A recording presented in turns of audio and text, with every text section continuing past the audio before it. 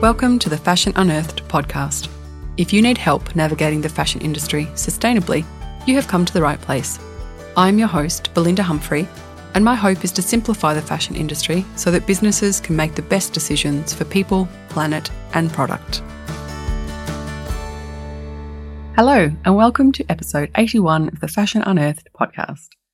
With this month being Secondhand September, which was started by Oxfam urging shoppers to say no to new clothes for 30 days, I thought I would talk about a new report that has come out of the secondhand market that is showing a growing movement of buying secondhand, and it demonstrates that businesses will need to address this and respond to it.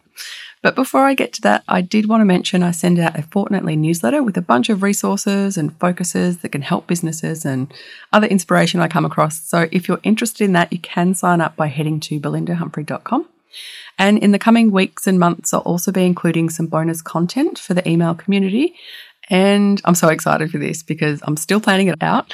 But behind the scenes, I've really been working on some new stuff. And I think it's going to bring maybe a little dose of joy and hopefully inspiration to everyone.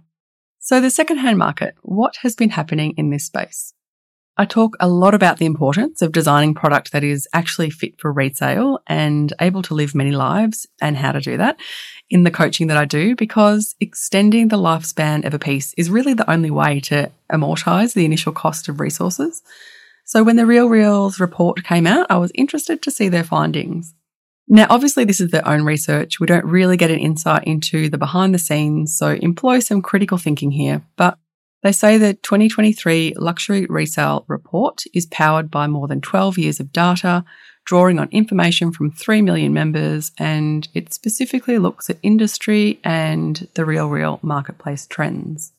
And I wanted to talk about it because if you've been listening for a while, you would know that keeping products in use for longer is a key part of a circular economy. And their findings highlight two things: that product needs to be built at a certain level of quality at the outset, because this product in the report is in the luxury end, and it points to some shifts in consumer thinking. Oh, and also, if you didn't know, The RealReal is a luxury resale site. So you might be familiar with it. If you're not, it's a site where brands like Gucci and Chanel, brands that are typically seen as more of the higher end luxury market, can be on-sold or resold. So in this year's edition, they had 6 key findings, but I thought the 2 that were particularly interesting for businesses were, well, the first one being that every demographic increased investment shopping despite macroeconomic climate instability. So they said across demographics, the customers were making fewer yet more expensive purchases. So their average order values are up for every generation this year, including baby boomers, which are up 14% year on year, and Gen Z up 18% year on year. And the practice of scoring an item on the RealReal and then eventually selling it back on the same site is up 24% this year.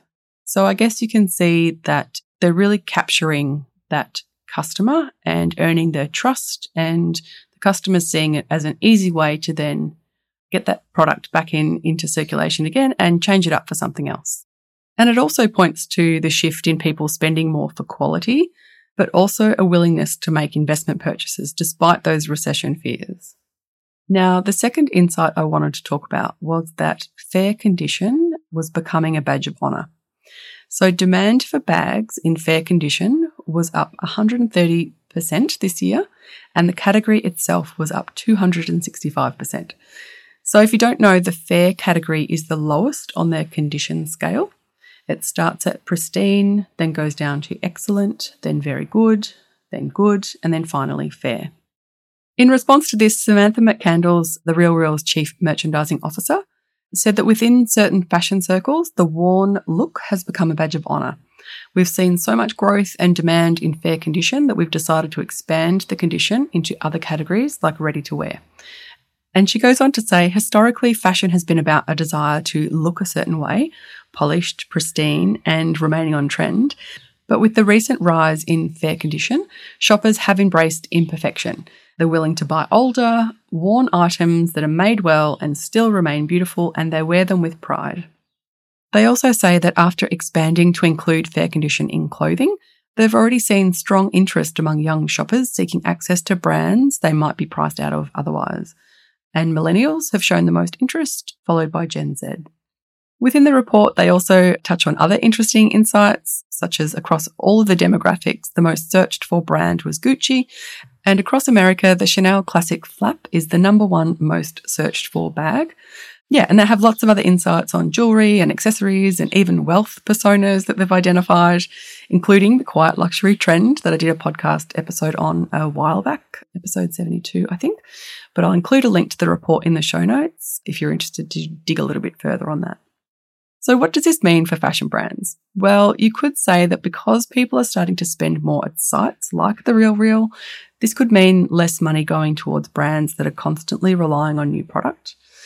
And add to this the growing rental platforms, and you're really going to have to start thinking about how much newness customers are actually going to buy in 2, 3, 5 years' time, especially if people are seeking items with a little bit of patina or evidence of a previous life, which really goes against the aesthetic of new products. So definitely food for thought and points to businesses needing to diversify and cater to more of a product's lifespan or capture or own more of that product's lifespan. Which brings us to the end of today's episode. I hope you found today's topic interesting, and if you are needing help with your product development process and wondering what shifts you need to make, I offer an option to consult with businesses and provide some tailored recommendations based on current research. So if you are confused about where to start or what to do next, send me an email at info@belindahumphrey.com. And as always, you will find the show notes and any links for today's episode on the website belindahumphrey.com in the podcast section. Thanks so much for listening. See you next time. Thanks for listening to the Fashion Unearthed podcast. If you want to get in touch, head over to belindahumphrey.com, or you can find me on Instagram @belindahumphrey.